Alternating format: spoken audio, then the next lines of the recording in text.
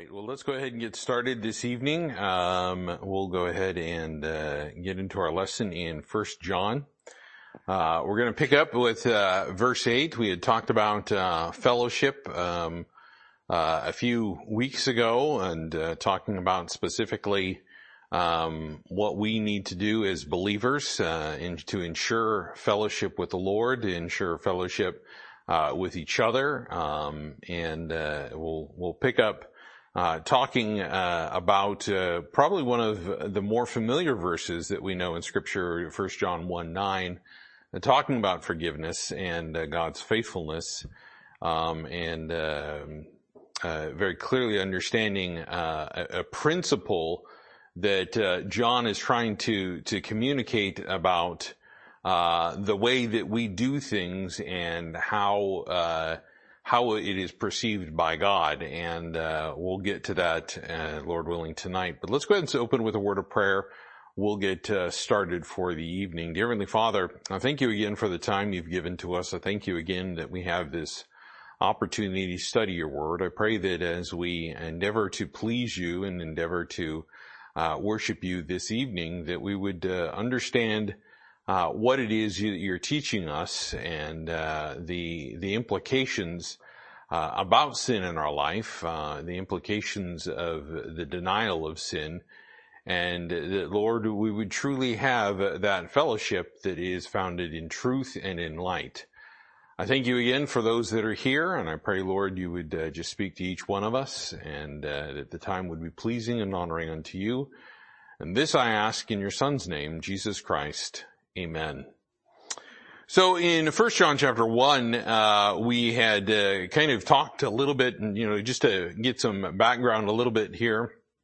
In verse 6 it says, "If we say that we have fellowship with him and walk in darkness, we lie and do not the truth." Now we talked a little bit about what fellowship is and how there has to be that agreeance of purpose and if you will, the core agreeance of two or more individuals coming together as fellows, and saw some of the things that God talked about as fellows, and Paul and the fellowship that we have here. He makes it pretty clear, obviously, that if we say that we have fellowship with God, but we're not in the right area, we're in that darkness, not walking in that light, we are lying. And, John makes it pretty clear here. John is, a little bit softer than his brother James when it comes to, delivering messages, but he does get straight to the point here. And, getting straight to the point, he does make it very, evident that, if we are going to say one thing and do something else, we are liars. That's essentially what we're doing, is we are being inconsistent in our walk. We're being inconsistent with what's coming out of our mouth. Our heart, is if you will, divided. There's a problem that's there. And again, it has to do with the receipt of truth. It's interesting to note that over in the book of Ephesians chapter 4, that God talks about how truth is to be delivered. It says truth in love, meaning that when truth is being delivered, there has to be a care component of it. The same is true when we're looking at this passage here, as he's talking about one of the main themes of the book is love, and loving the Lord, and truly desiring him over everything else. We have to receive that truth. We can't say that we love God and then turn around and say that we do not, believe his word. That doesn't work. There is a disparity there. There is some sort of a conflict that exists. We can't go around saying, hey, I truly love God and not love the believers. Again, there's a disparity. There's a conflict that exists. And God's using John here to point this out. Because if you really think about it, John was privy to a lot of things. Interestingly enough, John had some special access to the courts. Somehow John knew somebody that he was able to get in to the courts and bring Peter in with him at the trial of Christ. And, that's stuff that was dealing with high priests and the Pharisees and all of those individuals, Pilate getting drug in there, getting involved in all of that. And we very clearly see that John knew obviously somebody or something and had a way of getting in there and doing that and doing these things. Because if you look at the book of John and the Gospel of John, you'll see that there are some very, if you will, firm passages that records Jesus talking with the Pharisees. I mean, John chapter 8, when he's talking with the Pharisees and he just flat out says, "You're of your father the devil." And he gets right to the point of the matter, after the banter back and forth where they're calling him all sorts of things. And he just gets straight to the issue of that they had, if you will, a devilish mindset, a satanic mindset. And, obviously that didn't go over very well with them. Chapter 5 also deals with some of those issues in the book of John, where he basically says, you don't believe the word of God, in verse 38 specifically, saying you don't believe the word of God and you don't believe, the one that God sent. And that was a big issue, because they did struggle. They didn't believe, the prophets, as, he points out, he says, you killed all of them. He says, you didn't believe John the Baptist. You ridiculed and then eventually killed him. And they didn't believe Jesus Christ. So therein is the problem, because those Pharisees still said, well, we love God. We love God. We love God. You talk to a Jew today that is a practicing Judaism, they will say, yes, we love God. We love God. But they reject Jesus Christ. And the issue when Jesus Christ is God himself, and this is what the book of 1 John does point out, is that Jesus Christ is God, and the Gospel of John also points that out, that if you don't love Christ, you can't love God. That becomes the issue, the problem. What are you going to do with Jesus? I mean, that's what it comes down to when it comes to salvation. What are you going to do with Jesus Christ?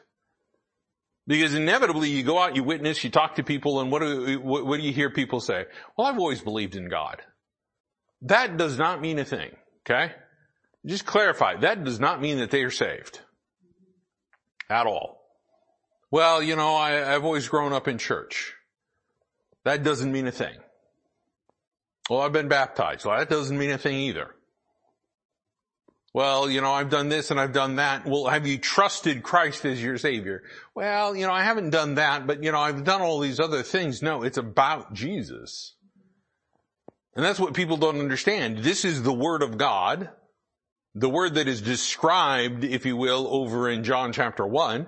Him being the Word of God, a rejection of the Word of God is a rejection of Jesus Christ. And to reject Jesus Christ is to reject His Word. And that is one of the biggest issues that John is getting at here as we kind of progress through the rest of this book. But as he says here in verse 7, he says, but if we walk in the light as he is in the light, we have fellowship one with another, and the blood of Jesus Christ, his Son, cleanses us from all sin. And we talked about how that brings us together. That bond of fellowship is because of Jesus Christ and because of Jesus Christ, the light of the world. As that's his title that we find, not only do we find him referred to as the Word in John chapter 1, we find him referred to as the light with a capital L. And he very clearly makes this known that light comes from him. There is no other light source than Jesus Christ. I mean, he's referred to as the Son, S-U-N, in Scripture. Here we have all these artificial lights and things of that nature, and yes, we have the sun in the sky, but if you go over to Genesis chapter 1, did you ever notice that before God created, the sun and the moon, what did he say? The very first thing he said, let there be light. Where did that light come from? Him. Him alone.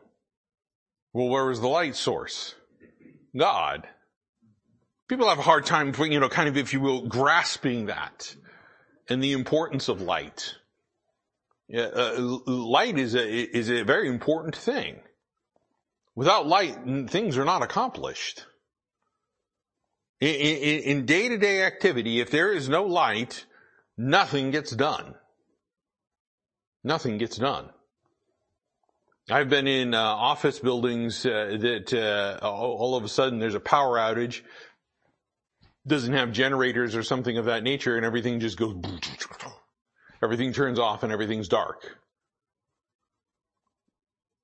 Complete total darkness, no generators coming on to power things, and it's just like, okay, you gotta find your way to the door. Hope the batteries and the exit signs are working, stuff like that. You can figure out how to get out of there. But the idea and the concept is if we are in that light, meaning that we are in the light of the Word of God, which is a light and a lamp as it is described, and we are, seeking that, there is going to be a fellowship one with another. When we deviate outside of light, when we start messing with things that are not light-bearing, according to Scripture, we are working in darkness. And we can't have that fellowship. You can't have a fellowship of somebody that's saying, I love the Lord and I'm doing what's right, and somebody else coming along saying, yeah, I understand that, but I still love doing the things of the flesh and I'm still going to do these things that are sinful and ungodly. The Bible talks about that. There's something that I'm kind of kicking around that deals with this whole issue and idea of what courtship is. We've got some children that are growing up and they're starting to realize, hey, these individuals might get married and so on and so forth, and that happens, and you need to make sure that relationship that's progressing is one that is built on Christ. Because if it's not built on Christ and it's just built on lust and things of that nature, all that can change in a heartbeat. All that can change in a heartbeat. People try to choose their soulmates today based on their compatibility. Well, we all like the same things and so on and so forth. Well, what happens if they don't like the same thing 30 years down the road? Do you like the same things that you used to like 20 years ago? Things change, right? Maybe you got sick of corn dogs. And that's what brought you two together is, you're staring at each other over a corn dog and realized that was your soulmate for life. And then all of a sudden, one of them says, I hate corn dogs. The whole world falls apart. I use that, kind of in jest to kind of point out the ridiculous nature of it, but that's what the world bases their stuff off of. And then we wonder why divorce rates are so high. We wonder why people don't even want to get married anymore. Because they're afraid of that. There's a fear that's there. Well, I don't want to get married because then I don't want to have to get a divorce. Well, I don't want it to affect my credit score. Yeah, that's the most important thing in the world is your credit score, right? Those three little numbers. But you understand that God wants us to fellowship together and be together. So what has to be present? Light, truth, and the shed blood of Jesus Christ. Those things are not present, we've got a problem. Interestingly enough, where do we find those three? Well, Jesus Christ is what? The light. Jesus Christ is the Word, and Jesus Christ said, thy word is what? Truth. So he's saying he's truth. I am the way, the truth, and the life, he said. And we also find that it's his shed blood by which we can have forgiveness of sins and eternal life. So what is John saying here? It's all about Christ. That is the fellowship that we have with believers. Now, as we get down here a little bit further into verse 8, and this is where we'll get to the main subject that we're talking about tonight, he says, if we say that we have no sin, we deceive ourselves, and the truth is not in us. If we confess our sins, he is faithful and just to forgive us our sins and to cleanse us from all unrighteousness. If we say we have not sinned, we make him a liar, and his word is not in us. Now, let's understand something here. We know what the Bible says about sin. We're believers that have been, been saved for more than a minute, as I say.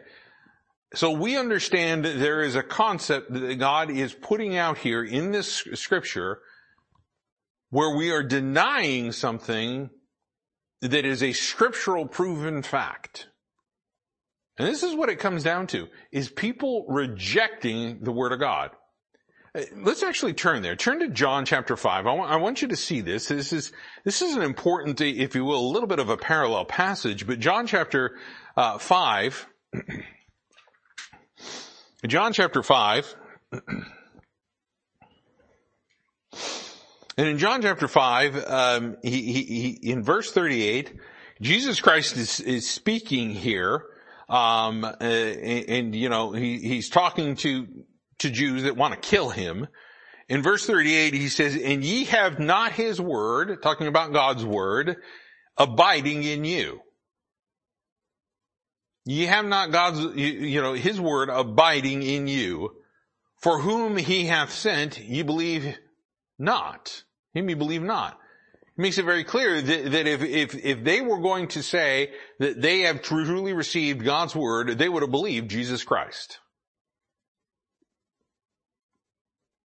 John, again, we're getting to the material of the matter of if we are going to say something that we are associated with God, that we believe God, that we love God, then our actions and our words are going to show it. If they're not showing it, then we have a problem. And this is where John's getting to. We have a problem. So who he's writing this to are individuals that are having a problem. And he's helping them identify the problem and rectify the problem at the same time. In verse 39, I love this verse. It's just right there. I have to read this one where he says, search the scriptures, for in them ye think ye have eternal life. And they are, they which testify of me. He tells them, go back to the word, read it again. You think you've got eternal life. The eternal life comes through Jesus Christ and him alone. And he says that eternal life is through me, is what he's getting at here. He says, go back and search the scriptures and you'll find it. Yeah. You'll find it. God is again pointing them back to his word, which he has given. And again, also understand, they didn't have the New Testament rolling around then. They had the Old Testament. And it probably wasn't completely put together the same way ours is. They were packing around scrolls and things. When we begin to think about this, when it comes to this issue of we're saying one thing, but our actions are showing something else. Those forms of hypocrisy. Going back over there to verse 8 of 1 John, he says, if we say we have no sin. Now here again, going back to the book of James that we're looking at on Wednesday night, and we're in James chapter 3 talking about words, there's a lot of stuff that, when we start talking about words, about things that come out of our mouths. And I'll say this. Sometimes we say things that aren't true. We can't deny the fact that we have sin, that we have a sin issue. We can't deny that fact. The scripture makes it clear. He makes it really clear here, in verse 1, and just kind of getting a little bit ahead of chapter 2. Look at what he says here. He says, my little children, these things I write unto you, that ye sin not. He's writing to believers for the purpose that they would refrain from sin. There are doctrinal principles out there, specifically the ones of Calvinism or Reformed theology, that basically say God has chosen you before the world began, that you were going to be saved, and that, maybe the person next to you is going to go to hell. And there's no say about it. You're going to get saved no matter what, and that person's going to go to hell no matter what. There's no free will. There's no choice in the matter. And that's not what the Bible says, but that's what they believe. And they take a few verses out of context and twist the whole idea and the words and the topics of predestination, election, and ordination and all of that. They just totally twist it and, if you will, abuse the Word of God, in my opinion. But it gets worse. Not only would that lead to a mentality of, well, it doesn't really matter then if you witness to anybody because they're going to get saved regardless, right? So witnessing just goes out the window. But furthermore, they believe and they refer to it as the tulip, and each one of those has a certain T, meaning like total depravity. U is, I can't even remember anymore, but it goes through the whole thing. Irresistible grace. The U is, again, I can't remember what it is now. It's just escaping me. The L is limited atonement and so on and so forth. The P is the perseverance of the saints, which basically means that now that you're saved, you never can sin ever again. Man, yeah. I really honestly, that would be a fantastic thing, wouldn't it? You talk about having a witness and a testimony for Jesus Christ. Man, if we never sinned. So you confront one of them and they do something wrong, like you hear them say a curse word, or, they do something that they're not supposed to do, and you ask, well, what are you doing that? And they're like, well, that's sin. And they're like, oh, no, that's not a sin, that's a mistake. No, let's stop with the semantic word games. It's sin. Whether you want to call it sin, iniquity, transgression, error, fault, whatever it may be, let's not just call it a mistake and say that we don't have any sin anymore. We still need to deal with that. Romans 7 makes that clear, that we have a struggle that goes on in our mind about doing what is God's will and doing what is our will. Battling the fleshly desires and battling what should be the desires of the Spirit. Those are things that happen in, every single day of our life. None of us here are exempt from that. But here he's saying this denying has some pretty serious implications. To say that we have no sin, he says what? We deceive ourselves. Remember what God said to the church over there at Laodicea? Turn to Revelation chapter 3. Revelation chapter 3. Revelation chapter 3, and just again to point this out,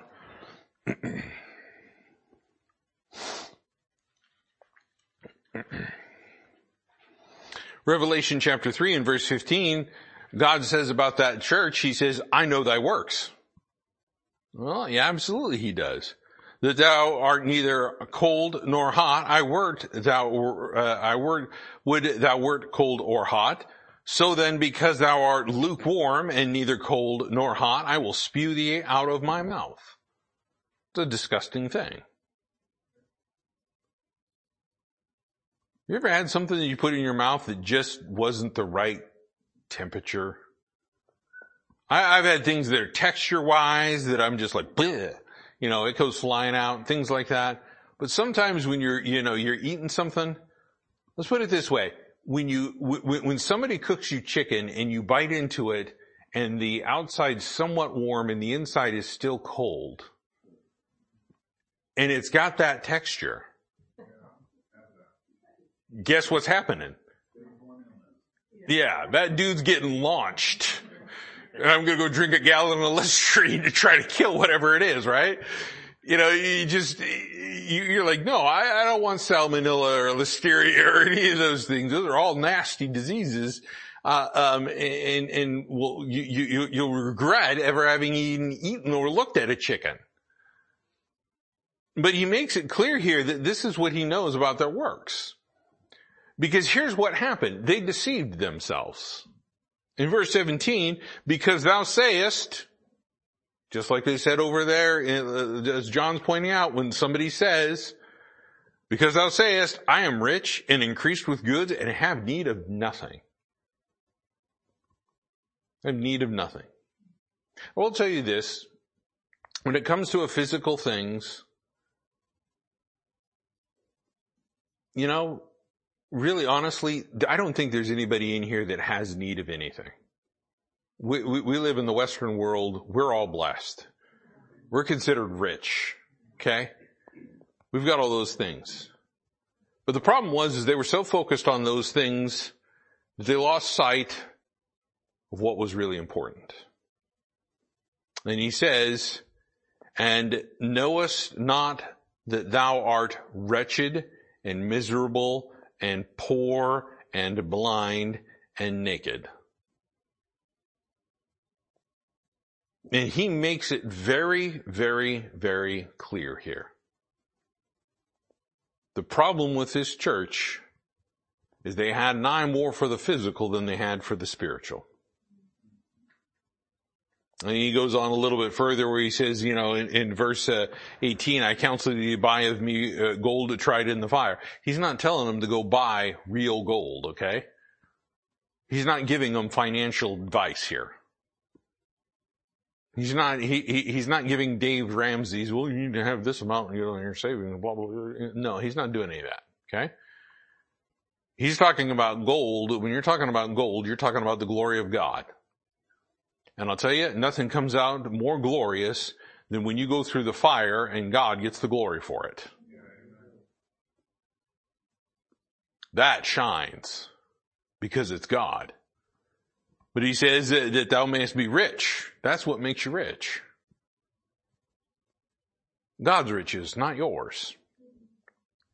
And he says, in white raiment that thou mayest be clothed, and that the shame of thy nakedness do not appear, and anoint thine eyes with eye salve that thou mayest see. Now I'm just going to make a real quick note here. That verse right there, don't let somebody take you over there and say, well, if you did not do well at the judgment seat of Christ, you're going to be walking around during the millennial reign naked, and you're going to be in shame for 1,000 years. Don't listen to that. That's not what that verse said. You got to understand who this is talking to. You got to understand what this is about. But I'm pointing this out is that people can deceive themselves. Okay? Well, let's just make it clear. There isn't going to be 1,000 years of shame because, you know, you forgot to give somebody a track at Olive Garden. Okay? We've got to make sure we understand those principles. I've heard people preach that way. But we've got to understand what God says about that. And God makes it pretty clear what he says over in 1 Corinthians 3. So we got to make sure we're putting the right thing at the right place at the right time and applying it to the right people. But what we do find is regardless of the age, regardless of whatever dispensation, I will tell you this, people deceive themselves. The nation of Israel did that.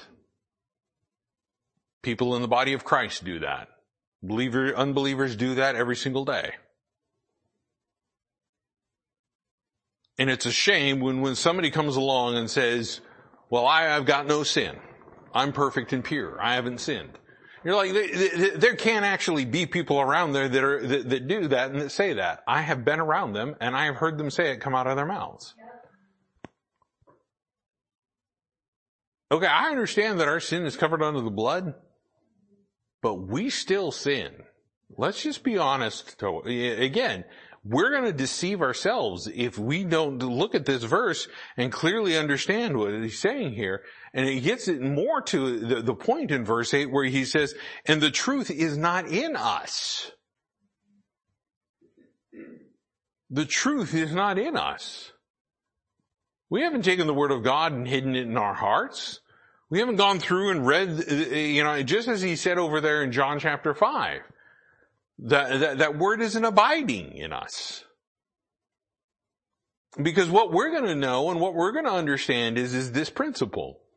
If I want to sin less and make sure that I don't have sin in my life, I need to obviously use more of the Word of God and know more of His will so that I'm doing what God tells me to do, those good works that I'm ordained unto, to avoid doing the sinful things. It's hard to do those things that are good and do sin at the same time. Now, I say it's hard, but it's not impossible because I know people that do good things for the wrong reasons. Then again, enter in what we're talking about, the judgment seat of Christ. What was your intent behind it? What was the motivation behind it? What sort is it? Was it for you or was it for God? And we look at this here and he makes it very clear because this is what happens. When a person begins to deny that they have a sin issue or a sin problem, there creates a hardness of heart. There creates a hardness of heart. And when that hardness of heart occurs, it's going to be a hardness towards God, and it's going to be a hardness towards saints, the fellowship. Somebody that struggles with sin is going to struggle being around believers. It's going to make them uncomfortable. Why? Because you don't have really congruent spirits going on. Right. You ever been around somebody like that? Get next to somebody and all of a sudden you get that weird vibe. Their mojo isn't right. We all, these weird terms to just, no. It's the spirits are not in agreement. It's hard to get around an unbeliever and try to have an agreement of spirit. Yeah. And what winds up happening is we get into this issue of somebody is denying they've got a sin problem. Somebody's denying the fact that there's an issue in their life that they need to get resolved, corrected, that they need to let God come in and purge out of their life. You realize that was the problem with the nation of Israel? They were denying they had a sin problem. And God said, no, I need to purge you. And the purging that takes place that we refer to as the Great Tribulation ain't going to be pretty. Praise God, we're not going to be here for that. Yeah, somebody wants to plan around being around for that? No, thank you.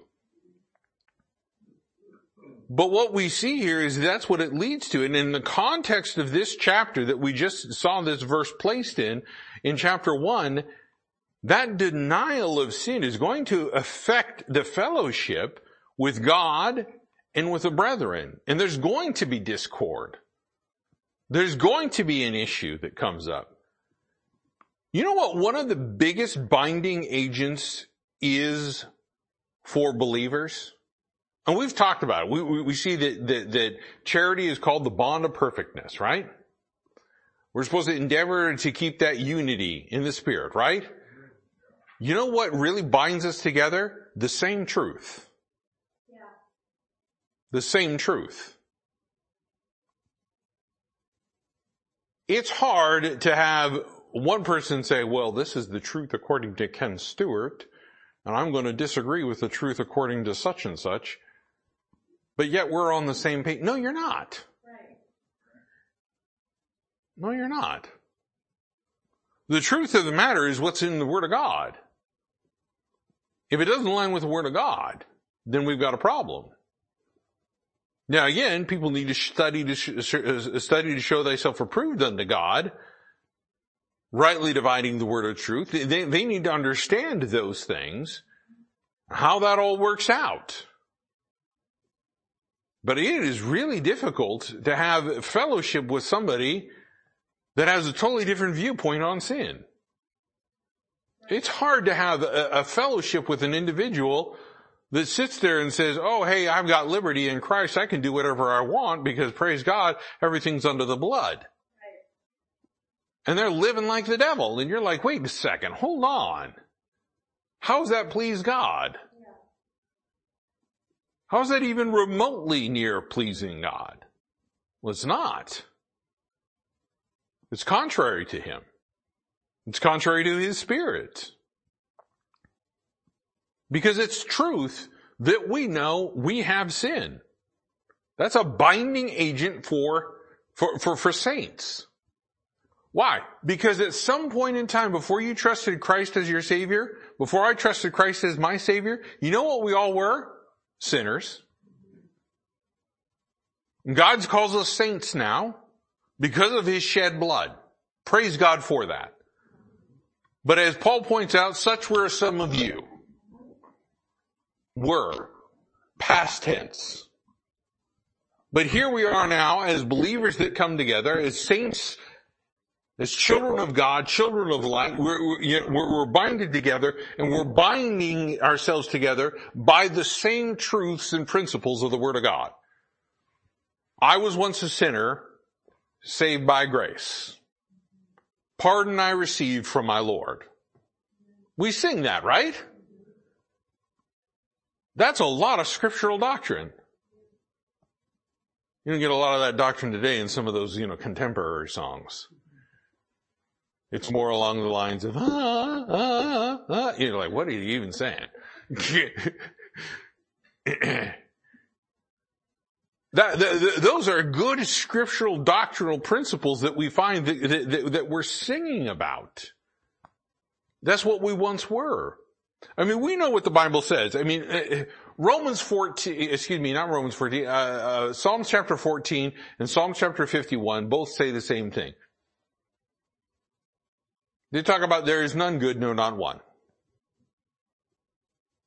Fool has said in his heart, there is no God. We have principles that we see throughout Scripture like that. We find over in Romans chapter 3, for all have sinned and come short of the glory of God, right? We understand that concept. For all have sinned. We've all committed that act that has separated us from God. But praise God for the act upon the cross that reconciles us and brings us together. And that's what he talks about when he starts talking about in chapter 2, verse 2, where he is the propitiation for our sins. He satisfied that wrath. He satisfied that anger. He's appeased it because of the sacrifice and the payment that was made, the redemption for us. And we see here, it makes it clear, and a lot of times people will gravitate towards those things, and I understand that. They always go back to Jeremiah 17, and again talking about how the heart is desperately wicked and things of that nature. But we've got to understand there's a concept. There's going to be those extremes, and then there's going to be those things that we should be doing, which is fulfilling the Word of God, fulfilling the will of God, doing those things to please Him and glorify Him. Those are things that we should be desiring to do, and we can have those desires as Scripture talks about. It comes down to the choice. And a person that says, I don't have any sin, doesn't believe what God says.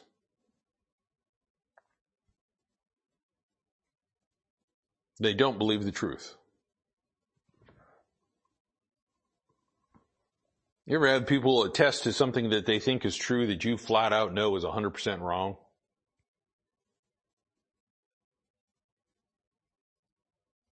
I've seen it time and time again. But therein lies the problem. People are unwilling to listen to the truth and unwilling to let the truth work in their hearts. And the end result is it causes a discord, a break, a fracture. But here's the amazing thing about this. As John points out, going back over to 1 John chapter 1, as John points all of this out, he says in one verse that should be very familiar to all of us, where he says very clearly, if we confess our sins, he is faithful and just to forgive us our sins and to cleanse us from all unrighteousness. You know, now pulling that verse out and giving that as part of a salvation plan and things of that nature, we do that frequently. We talk about it in the form of forgiveness, in the forgiveness that we receive from the Lord. But in the context of this passage, it makes it pretty clear here that he's saying we need to confess our sins, not deny them. Yeah. That's the problem. We don't go to the Lord and say, not nearly enough, and say, Lord, man, I made a big fat mess today because I was involved in sin. But my pride got in the way. My mouth shot off when I shouldn't have. I did something stupid. Lord, please forgive me. And look, I will tell you this. Don't be like Paul before he was Paul, kicking against the pricks. Because you know what that means? Paul knew. And the Holy Spirit kept going, you know, Paul, or actually Saul at the time, you know, Saul, you know that Jesus Christ is true. You know what he says is right. You know. Because what did Paul do? Paul knew the scriptures. He was a Pharisee of the Pharisees. He was up there. He learned at the feet of Gamaliel, who was, interestingly enough, said, maybe we shouldn't mess with the apostles because if they're of God, then we're at war with God. Right. Interesting that his mentor would say that. But what we find here is we find this in this passage, God does mention one of the most important things about the character of God, his faithfulness. His faithfulness. And if there's anything that we should ever aspire to is to have a desire of the faithfulness of Christ. The faithfulness of Christ. He was faithful all the way to the cross. He was faithful all the way to the cross. There's a quote that was said, and basically I'll read it. It says, the Christian life is a life of continued repentance, humiliation for and mortification of sin, of continual faith in, thankfulness for, and love to the Redeemer, and hopeful joy, expectation of a day of glorious redemption in which the believer shall be fully and finally acquitted and sin abolished forever. Basically, what's that saying is that until we have full redemption of our body and we are in that sinless state of perfection, which comes much later, and it's not happening in this life, it happens afterwards in eternity, when we get that redeemed body and sin is done away with and death is no more, talking about the end of the book of Revelation, when all that stuff happens, and we're praise God for it. Till then, you know what happens while we're here on earth? We're going to be constantly battling the flesh. And you know what that means? We're going to have to constantly be on our knees, if you will, in prayer, saying, God, please forgive me and be merciful to me. I've sinned. We need to have the mindset of David. Against thee and thee only have I sinned. Create in me a new heart, Lord. Those are all things that should be desired. Those are all things that we should want to have in this life. And we come across this principle of forgiveness and how faithful God is to forgive. You know, I made the mention this morning about the prodigal.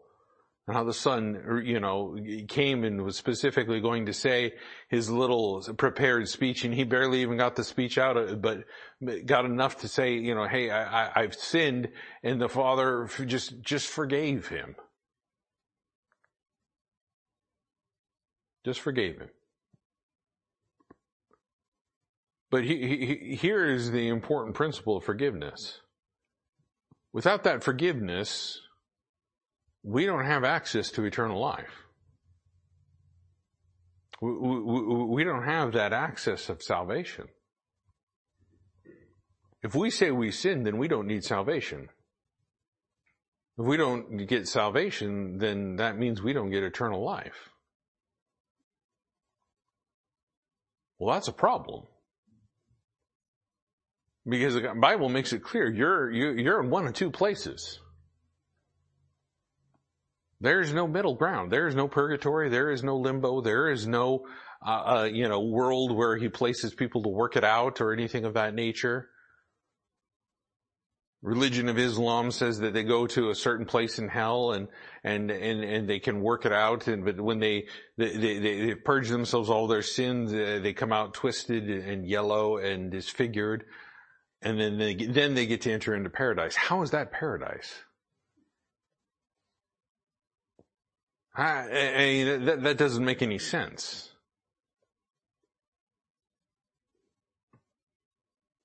But what we find here is we find that the Lord says he'll forgive. Without the forgiveness of sins, we would still stand condemned to a devil's hell. That's just as clear as it is. And we need to, if you will, kind of mark this little notation that John writes down here of the Lord's character of faithfulness. He talks about it over and over and over again. Turn all the way over to Deuteronomy. Deuteronomy and chapter 7.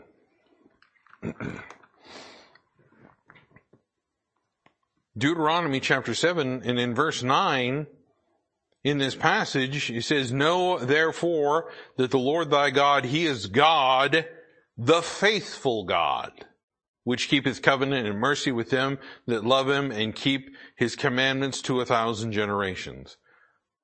The faithful God. You know what that means to me? It means there's also an unfaithful God. The ones that lie to you. The idols that don't really have any power. Anything of that nature. You have the devil over there saying and lying straight to the face of Eve, "Oh, thou shalt not surely die." Yeah, they did. They died spiritually, they didn't die physically. He just left out that detail. He left out that little thing. Oh, you're not going to die right away. Physically. You will die eventually. But you're going to die spiritually the moment you disobey. Paul reaffirms that over in Romans. Sin revived, and what does he say? What does it say? I died. Sin, taking occasion, slew me. Deceived and slew. That's what sin does. This is why we can't deny this. This is the faithfulness of God. I mean, it goes all the way back here, and there's a whole ton of other passages that we can talk about God's faithfulness. It's littered throughout the entire scriptures about how faithful God is to what he promised. You know, again, one of the ones that I truly love, is where he says, "Faithful is he who calleth you, who will also do it." God gives you a calling. He's going to enable you to do it. He's going to be there, and it's going to be him that is doing those things along the way. Not you. When you try to do it on your own power, it's not going to work out. But God's faithful enough that if he's going to call you, he's going to make that happen. He's going to do that. And people forget those type of things. See, God despises sin in such a way and loves us in such a even more wonderful way that he has obligated himself to forgive those who seek him and his truth, just like we were talking about this morning. He says right here, if we confess our sins, there's an if, meaning there's a choice. Yeah. It's predicated upon it.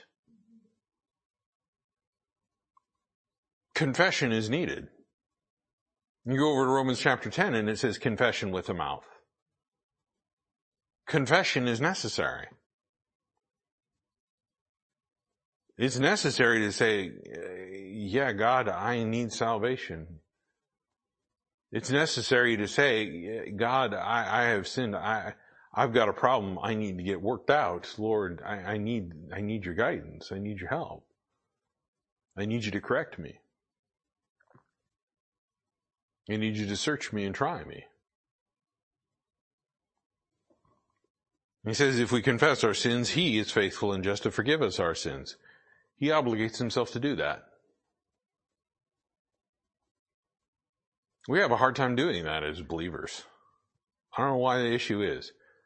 I expect the world to be unforgiving. And it's sad when the world is more forgiving than believers are.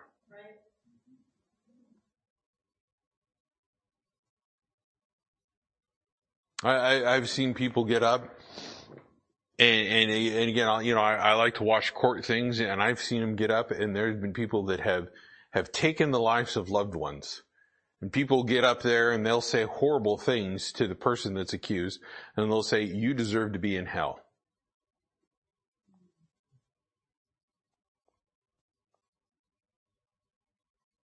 People will say, I hate you so much, I hope you rot in hell.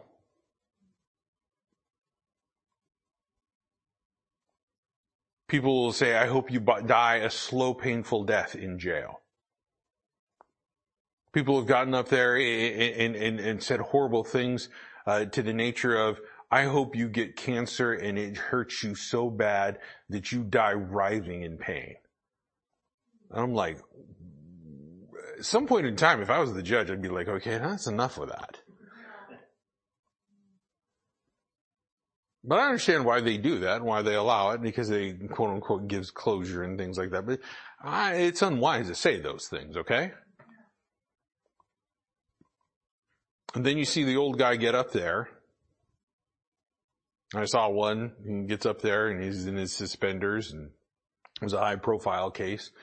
He's got the long scraggly beard, and he gets up there and he says, I've heard a lot of people say a lot of bad things about you. And they wish a lot of bad things toward you. And he says, I just can't do that, because that's not what Christ wants. And he says, I forgive you.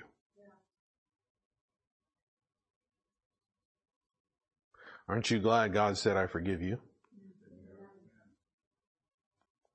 That's a principle that we need to understand. And I will tell you, that will bind a principle, again, is another binding principle of fellowship together. Simple forgiveness. And here he's making it very clear. He says, if we confess our sins, he is faithful and just to forgive us our sins and to cleanse us from all unrighteousness. Man, isn't it amazing what the blood of Christ can do and wash us clean? Make us pure.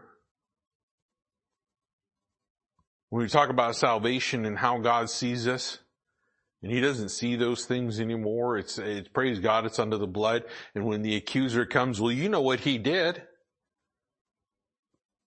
You know how when he was, this age, he did those things and how horrible that was. God looks at the books and goes, all I see is it blotted out. What were you talking about? And it's an amazing principle for us to understand that, of how faithful God is. And Jesus Christ being the faithful one, being faithful to the cross, being faithful to what the will of the Father was, praise God for that faithfulness. Praise God for that faithfulness. And again, not only does he forgive us this way, but the way that he cleanses us. Turn to one of my favorite passages, the book of Isaiah, chapter 1. Isaiah chapter 1.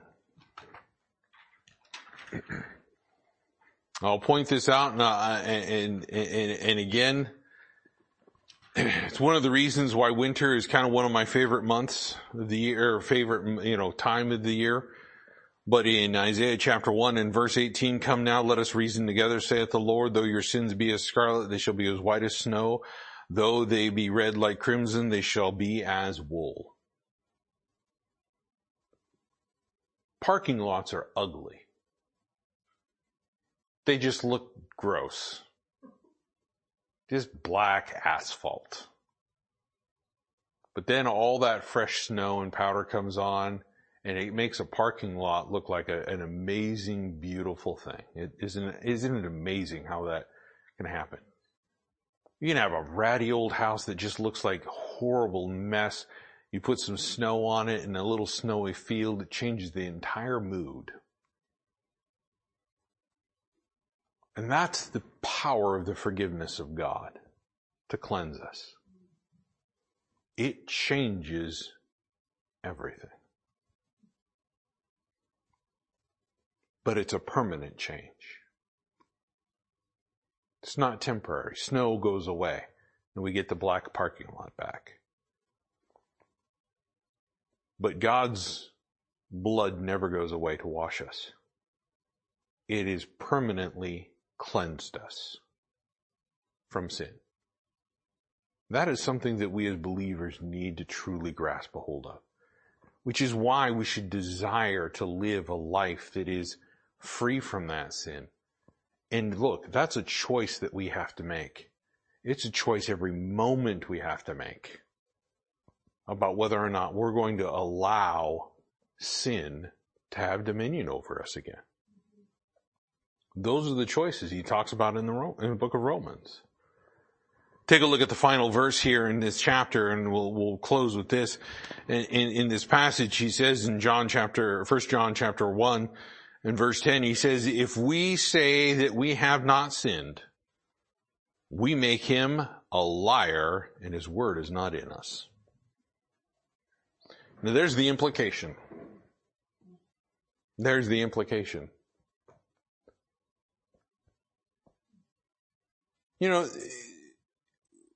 Sometimes people say things, but I'll tell you this. During a traffic stop, that's not a good time to call a police officer a liar.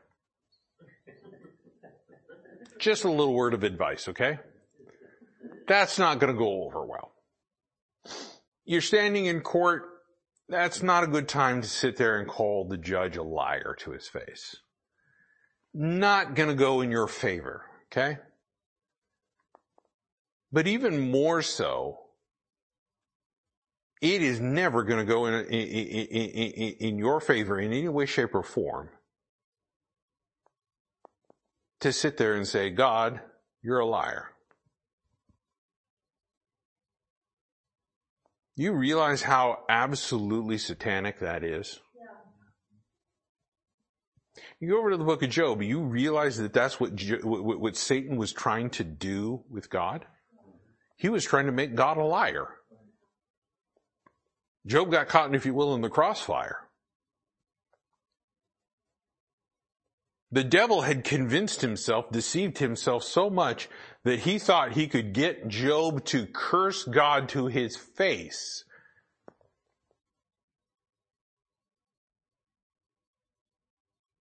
That he, if you will, challenged God to take away that protection. Watch what happens.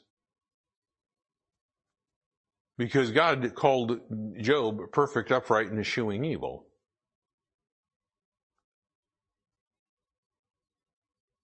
The devil was trying to get God to be proven a liar. And I'll tell you this, I have not found God ever to be a liar. He is not a man that he should lie. The scripture tells us that very clearly, but here it makes it very clear. And again, if you will, this is an impossible situation where we say if we've sinned, we make him a liar and his word's not in us. Look, God's not going to lie. So you know what that means? That means he's truth. It means that we're the liars, as he very clearly said in verse 6. He said, we lie. God doesn't lie, we lie. To deny that we have a sin issue, to deny that we have a problem, and he gets very clear in the rest of this book. As we get to chapter 2, we get to those verses where he says, love not the things of the world, and he gets into verse 16 of chapter 2, where he identifies three things that are, if you will, the major cause of sin in a person's life. The lust of the flesh, lust of the eyes, and the pride of life. That's the world's mentality. That's the world's mentality. This one, he's pointing out, if you will, the satanic mentality, the antichrist mentality, the anti-God mentality. And he says, we need to be careful. Let's deal with sin the way God wants us to deal with sin. God reveals that this prideful mindset here is that satanic one that needs to be avoided at all costs. And very clearly, as we look at this, he shows us that this thought originates because there is a lack of truth, the Word of God, dwelling in us. And I'll tell you, people will try to deny sin. People get caught red-handed, they'll deny it. You just watch some of those, those shows, those law enforcement clips and things like that, and the person's like, oh, I'm not drunk, as there's an open 12-pack of empties on the front seat. The one that gets me is the guy that gets pulled over, and the cop is talking to him. He's like, do you have any drugs in the car? No. Do you have any drugs on you? No. Are you sure? Yeah, I'm pretty sure. Let me ask you again. Do you have any drugs on you? And the camera pans to his right ear. And stuck right behind his ear is a roach, a joint, whatever you want to call it. A doobie. Marijuana! And he's like, do you want to change that? And he's like, no, I don't have any drugs. And the cop reaches over and pulls it out. Oh yeah.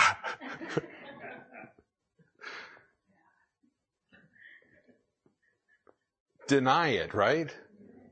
Get pulled over. I wasn't speeding. Yeah, you were. It's just, people will deny everything when they're caught. Children do it, kind of as an innate nature thing, if you will. Immediately they're fearful of punishment, and the next thing you know is what do? They begin to lie about it. Did you eat all the cookies? No. Are you sure? Because you've got chocolate smeared all over your face. I'm pretty sure. I didn't eat all the cookies. I ate 9 of the 10 cookies, and my sister ate the other one. Oh, so we're going to play legal here. Guilty as charged, therein lies the denial of those things. And what happens, and the reason why that happens, is because we have not filled our hearts with the Word of God. It's not abiding in us. It's not living in us. It's not where it makes its home in our heart. And that becomes the necessity of the Word of God being there, so that we can prevent these things. And again, as he writes in chapter 2, verse 1, we'll look at this.